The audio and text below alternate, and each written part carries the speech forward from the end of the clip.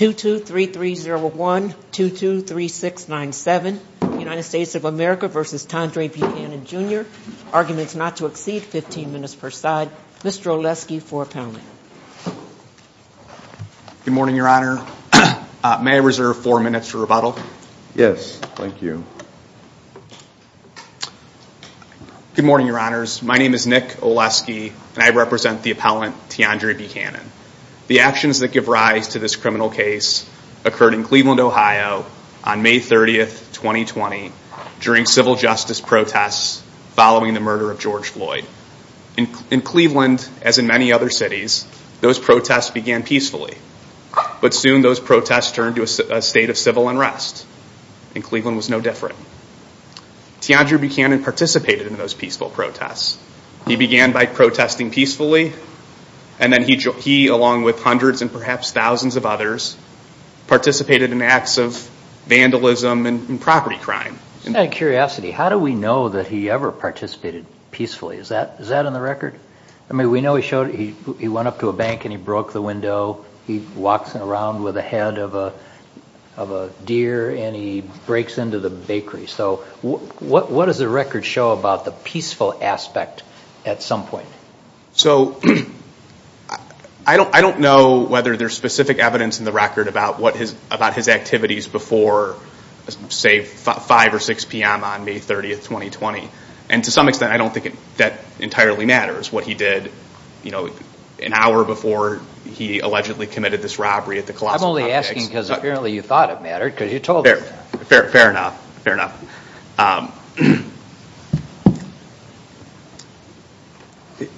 And this case should just have never been indicted in federal court. Is my point? Is it ultimately his action amounted to state level property crimes? He did not commit Hobbs Act robbery. He did not obstruct justice in violation of a federal statute. The convictions here should be vacated. The district court here committed 3 categories of error. The first was evidentiary, when it admitted impermissible other acts evidence. The second was when it evaluated the sufficiency of the government's evidence. And the third was when it sentenced Mr. Buchanan. The district court erred when it calculated the restitution due to the victim of this alleged offense. Given the limited time that we have here today, I'm going to focus on those last 2 categories, and if we have time, I'll return to the evidentiary error. So starting with the 2-count indictment, starting with Hobbs Act robbery, the government on appeal essentially defends the judgment on 2 different grounds. The first is that Mr. Buchanan committed the offense as a principal when he took a chair from the business and used it to smash a window.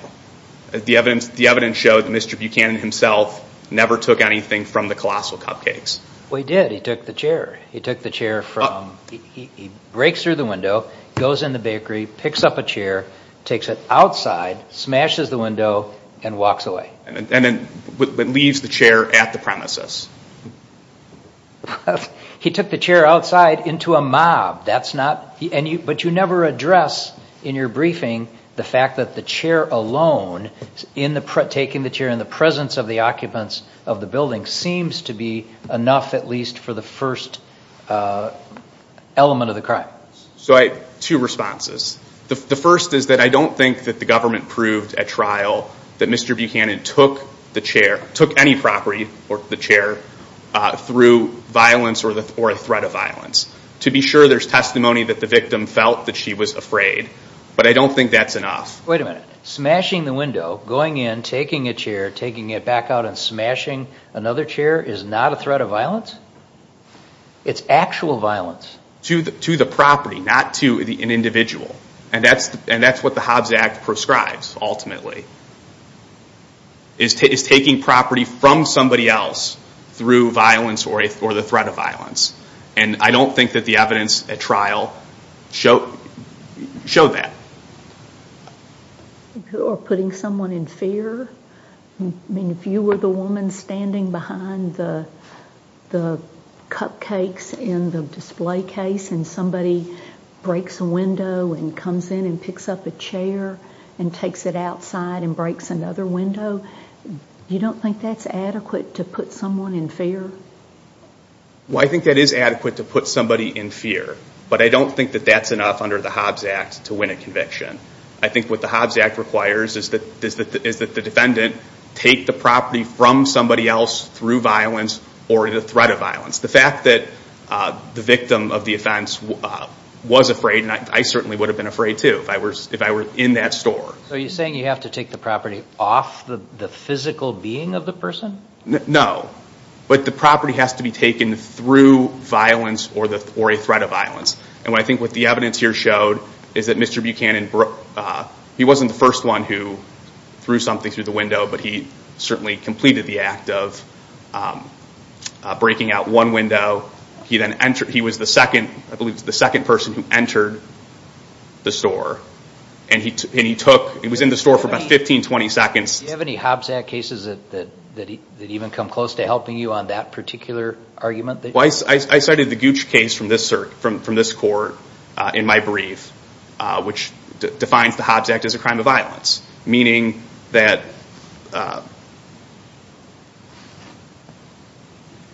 it's not enough just to show that the victim. Let me ask the question another way. Yes, you cited a case that says Hobbs Act. I got that. Is there any case you cited that has facts even remotely similar to this one that would suggest this is not a Hobbs Act crime of violence? Well, I don't have a case on all fours with this one, and I don't think the government has a case on all fours either. I would ask you, do you have one that's even close? Well, I would rely on the Gooch case for the principle of what is ultimately required to win a Hobbs Act conviction, and that's comes straight from the language of the statute. That's to take the property through violence or the threat of violence. And what the evidence at trial showed, this is government exhibit 52, is that Mr. Buchanan enters after he breaks through the window, enters the store for about 15 to 20 seconds, comes back out with a chair, uses that chair from the outside to start smashing another window.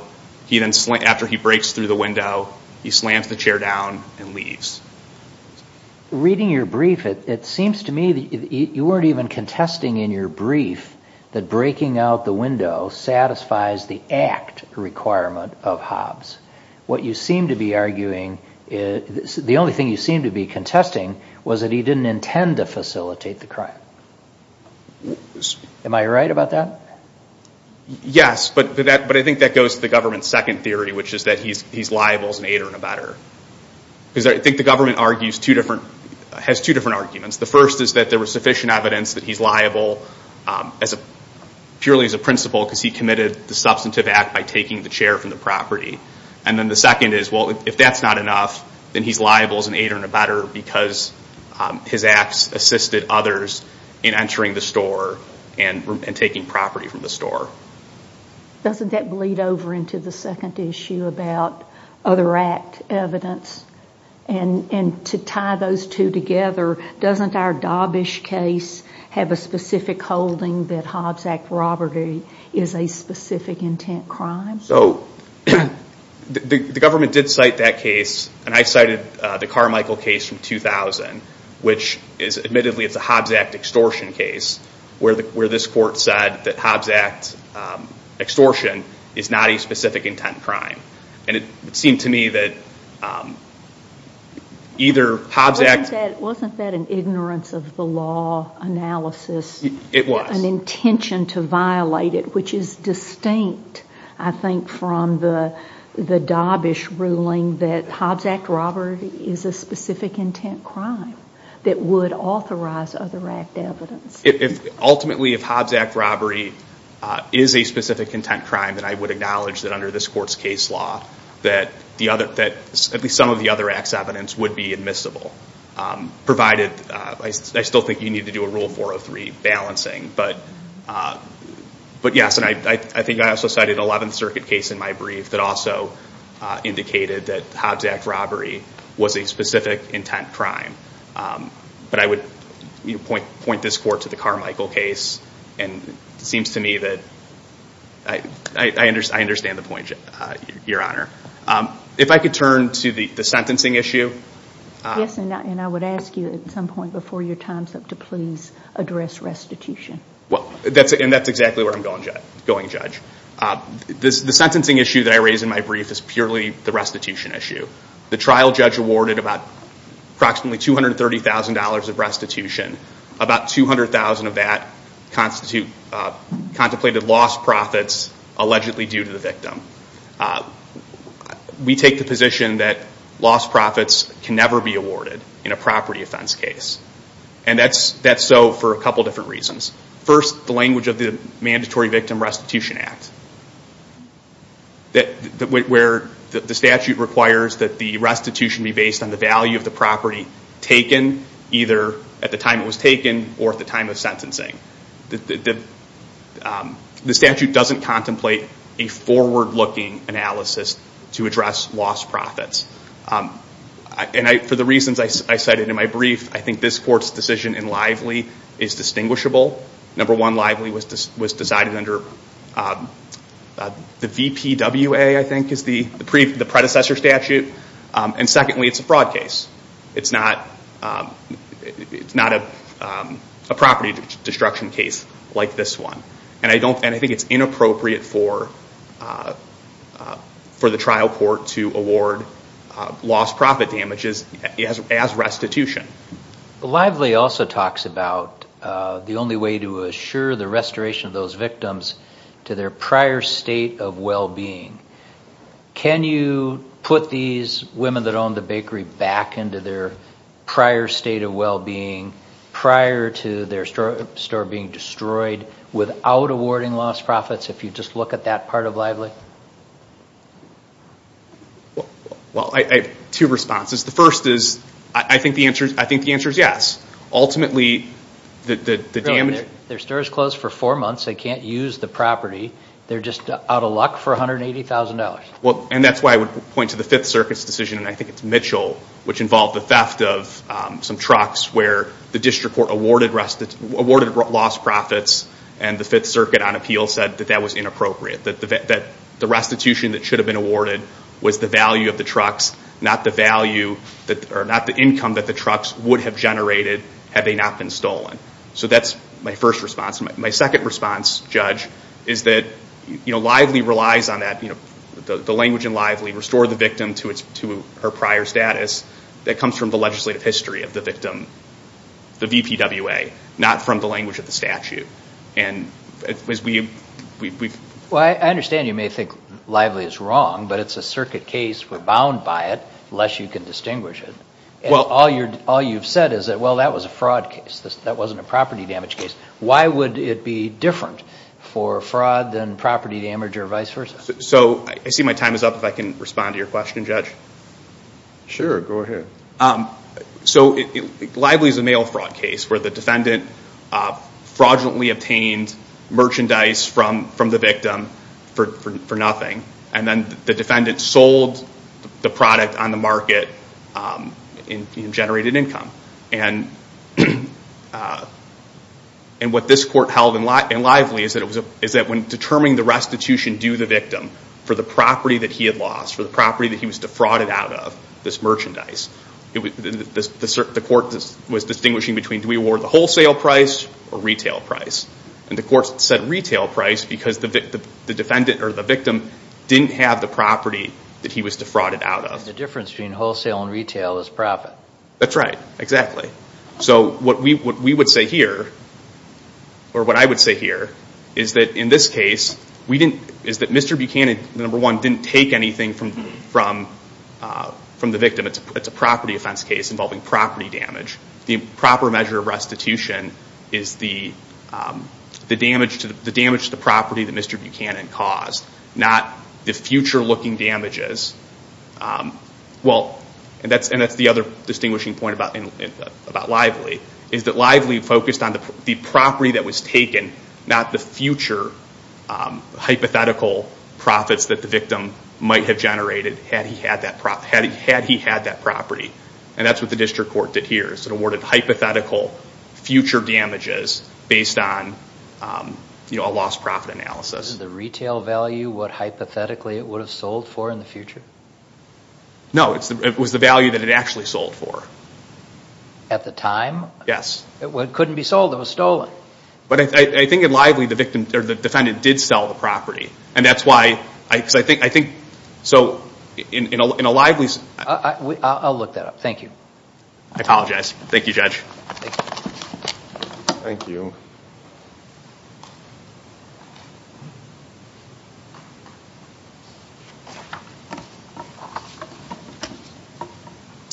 Good morning, Your Honor, and may it please the Court. I'm Bill Powell here on behalf of the United States.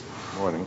I would like to start where my colleague did with the sufficiency of the evidence on the Hobbs Act robbery charge and why this is a federal case. There's a big difference between what Mr. Buchanan did at Colossal Cupcakes and what other participants in this riot did other places, and including what Mr. Buchanan did at the Huntington Bank. And that big difference is the presence of human victims. This was not just violence directed at property, but violence directed at people. And the Hobbs Act, the text is very clear that it applies to violence against both people and property. I thought he was suggesting maybe that it was only violence against people, but the statute says, and this is in 18 U.S.C. 1951, threatened force or violence or fear of injury, immediate or future, to his person or property. So the smashing of the window, that's sufficient to be violence toward property, certainly. But also, the testimony of Ms. Candace suggests that she was standing right on the other side of that window, that after the first brick came through, she called out and said, "Don't come through, we're in here."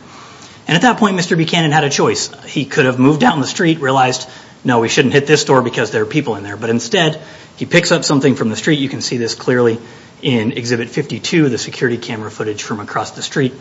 He takes that thing he picked up, maybe it was a paint can or something, uses it to smash out that whole first window, and then he chucks it into the store kind of indiscriminately in the direction of where the people are. And that is certainly violence, again, directed at property, also at people. Now, he also argued about whether the chair was taken. There isn't precedent in this circuit interpreting the language of the statute in this regard, but it says taking or obtaining. When he smashed out the first window, he then went into the store. He picked up that stool. He took possession over it. He took it outside the store. He then used it to smash the second window, and he discarded it in the street outside the store. Now, I think that he took dominion over the stool. He used it for its own purposes, and at that point he had taken or obtained it. That matches sort of any dictionary definition of what it means to take or obtain, to take possession of something. And I think there's a useful analogy there to the bank robbery statute, which has different language. It says take or carry away. And that carry away language might suggest that you need to transport it somewhere else. But that kind of language is not present here in the Hobbs Act. So I think the Hobbs Act text is best read to mean that as long as you've taken possession of it, then there's no duration that you have to possess it for, that is a taking. Now, we didn't yet address today the sufficiency of the evidence for the tampering with evidence charge, but here there's evidence that the very next day after the crime, he started getting text messages that the videos of what had happened were all over the news, everyone was seeing them, and that his orange shirt was really standing out. And someone said in a text message to him, they're going to hang you for this, and why did you wear that orange shirt? And that made it reasonably foreseeable to the defendant that a official proceeding might result from what he had done, from the crime he had committed, and he then disposed of all that orange clothing to prevent its use in an official proceeding. So the evidence is sufficient there as well. Turning then to the evidentiary issues, under Rule 404B, this evidence could come in either for purposes of identity or for purposes of intent. There was only one witness at trial who was able to identify the defendant. That was Agent Hasty. And everyone else just said he was the orange shirt guy. But Agent Hasty was able to identify him in part based on this other bad act evidence. He had a photo of him holding the deer head in the orange shirt. Because of that, witnesses came forward and identified him as the person who was in that photo and in the photo at the cupcake shop. I understood his argument right. I think Mr. Oleski conceded that during his oral argument. He said, well, yeah, it is an intent crime, and so, yes, that applies to this other evidence, but you still have to apply 403B. So that seems, unless I misunderstood him, to be his argument as of today. That's good by us. And, of course, the 403 balancing here, I think, certainly comes out in our favor because that other act evidence is probative of his intent. He was taking things at City Tap, for instance, and that shows his intent to take things, helps show his intent to take things, and also for the aiding and abetting claim especially, shows his intent to facilitate robbery at the Colossal Cupcakes. And then in terms of the prejudice, we have 4 different angles of video of what happened at Colossal Cupcakes. So that's how we know what happened here. There's no real risk that he would be convicted based on propensity from the other act evidence. So I think the risk of unfair prejudice is quite low. Then turning finally to the restitution issue, Lively is binding precedent, and it just, the passage you quoted, Judge McKeague, is the key one.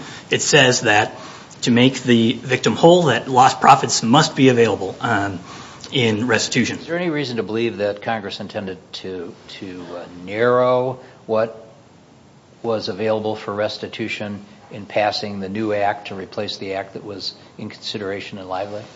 No, quite to the 2 points about that. First, the relevant portions of the new statute, the MVRA, are exactly the same as the old statute.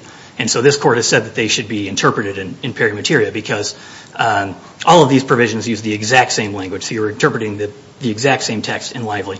But also, in terms of Congress's intent, the MVRA was intended to be more protective of the rights of victims than the prior statute had been. So there's no reason at all to think that Congress would have been intending to cut back.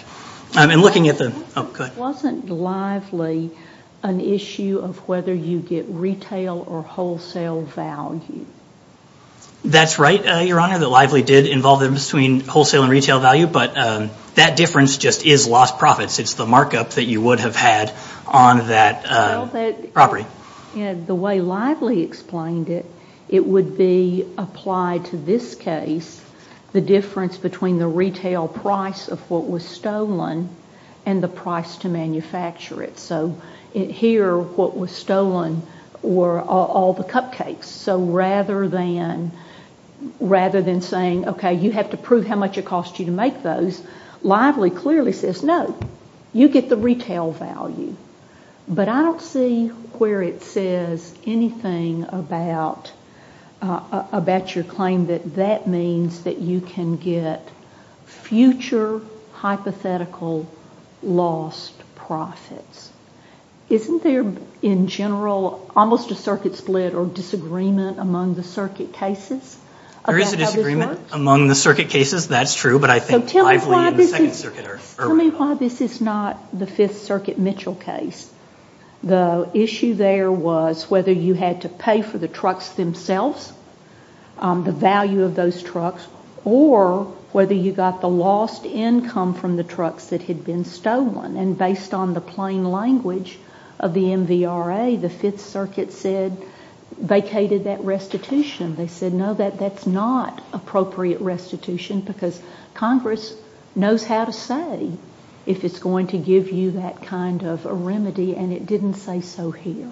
What is your response to both Mitchell and Sharp, a Fourth Circuit case? Right. So respectfully, I think the Fifth Circuit and the Fourth Circuit have both gotten this wrong, and I think Judge Rakoff was right about this in the Second Circuit's opinion in Milstein when he said that those cases are based on a misapprehension of the very different notions of income suffered by a victim of personal injury versus lost profit as a measure of loss suffered by a victim of misappropriation of property. And that matters because in the statute, the next line down says that for people who suffer personal injury, that they can get lost income or medical bills and that kind of thing. And so the Fifth and Fourth Circuit said that means that if you get lost income for personal injury, then that must mean that you can't get lost profits for property. But as the Second Circuit said, I think that's misunderstanding how the parts of the statute work together, because the value of property includes when it's operating capital, like what was smashed at the store here. I would agree with you for the cupcakes. You mentioned the cupcakes. I agree there the retail price of the cupcakes would be adequate. But here we're talking about the other property that was destroyed. You would not disagree, I assume, that there's a right to replacement, repair, and construction cost. For everything he tore up. Replacement, repair, and construction cost, right? Right. That should certainly be covered. I think that is common ground as well. But the stuff that he tore up, the stuff in the kitchen that they used to bake cupcakes or the display cases that they used to sell cupcakes. That is operating capital for the business. And so the value of that display case to Ms. Kanda isn't just the price that's required to put new glass in it, but rather the value of how many cupcakes she could have sold out of that display case over those months. And so I think that is based right in the text of the value of the property. And the text differentiates between the date of damage, loss, or destruction or the date of sentencing. And so here, on the date that it was destroyed, the value included what profits that property would generate over time for her until it could reasonably be repaired. And so here, the government determined that it would have taken about 4 months to repair. I'm struggling with the language of the statute. Beginning with the actual language in the statute itself, which says value of property. And that seems to me to fit very well with anything this guy tore up, he's going to have to pay for.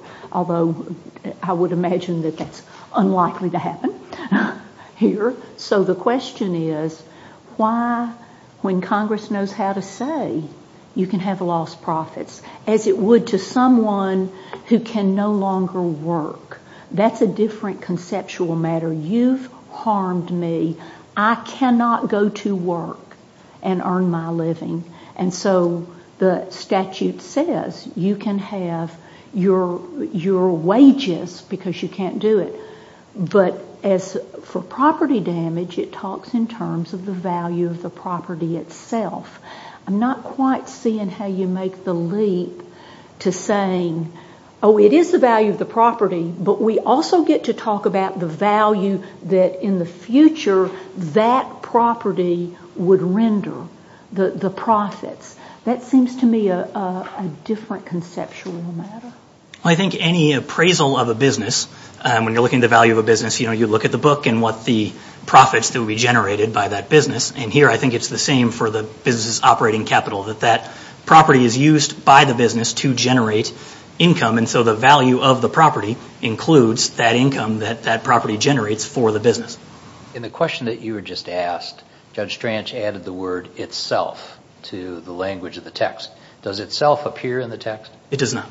So if it said itself, you could make a better argument that you get the property, but not what you're going to use the property for. But it doesn't say that.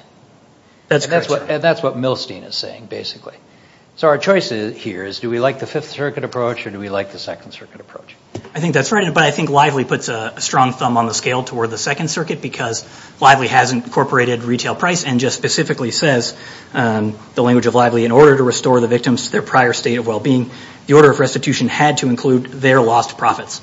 And so I think that's something you could reconsider en banc maybe, but I take that to be, and not that I think you should, but I take that to be binding precedent on this court. If there are no other questions, then we would ask you to affirm. Thank you. Thank you. Any rebuttal?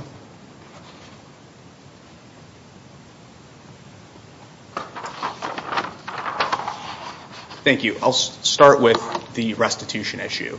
I do think, for the reasons that I identified in my brief, that Lively is distinguishable. I don't think, although certainly the court can go en banc to reconsider Lively, I don't think the court needs to go en banc to reconsider that this panel can come to a different conclusion.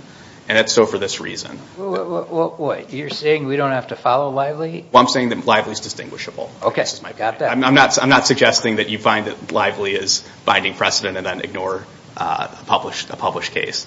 No, but I think it's distinguishable, and I think the principal reason I can distinguish it is this, that ultimately in Lively, how the court calculated restitution was based on the property that was actually taken, not future profits that the victim might have generated, not future harms that the victim might have suffered. Instead, the restitution in Lively was based on the property that the defendant defrauded the victim out of. And ultimately, the only question for the court as well is the value, the wholesale price, what the victim paid for to acquire that property, or the retail price, what the victim would have sold that property for had they not been defrauded. And I think the rule that this court can reach here would be consistent with that. And as Judge Stranch indicated, I don't think I'd be here fighting about this if the district court had said, well, there were 1,000 cupcakes taken, and the business would have sold those for $4 a piece, and the restitution should be $40,000 or $4,000, for example. But that's not what the district court did here. Instead, basically, you don't think that we should be trying to restore the victim to her prior state of well-being? Well, yes and no. Yes, in the sense that certainly the physical damage to the property, the damage to the window, the other physical damage to the property, and to the extent that there was inventory taken, although I don't think there's any evidence in the record about the value of the inventory taken. But certainly I think that would restore, that if the district court had used that as the measure for restitution, then that would be restoring the victim to her prior state. I don't think that it's appropriate for the restitution statutes to try to hypothecate or future damages, essentially. As well, the victim would have made, just making it hypothetical, the victim would have made $50,000 a month had she stayed in business. I don't think that that's an appropriate use of the restitution statutes. And I think we can look straight to the language of the statute, where the MVRA limits, as we all know, federal courts don't have the inherent power to award restitution. It has to come from Congress. And what Congress said is that restitution for property crimes is limited to the value of the property at the time of the offense, or the value of the property at the time of sentencing, less the value if it's returned. And that's why I think So just looking at it logically, why would value of property not include the future use to which you would put that property? Well, and that's why is that? Why is it either textually or purposism outside the context of value? Because I think what Congress was talking about in the restitution statutes, and I think that the Mitchell case, I think, is the clearest example of this, report following this, is it's limiting to the actual property that was taken or damaged, as the case may be. It's not, Congress was not focused on trying to compensate a victim for the loss of the use of the property. Instead, it was trying to compensate the victim for the value of the property at the time it was taken, or at the time of sentencing, if it's been returned. I see my time is up. Thank you very much for your arguments, and the case is submitted.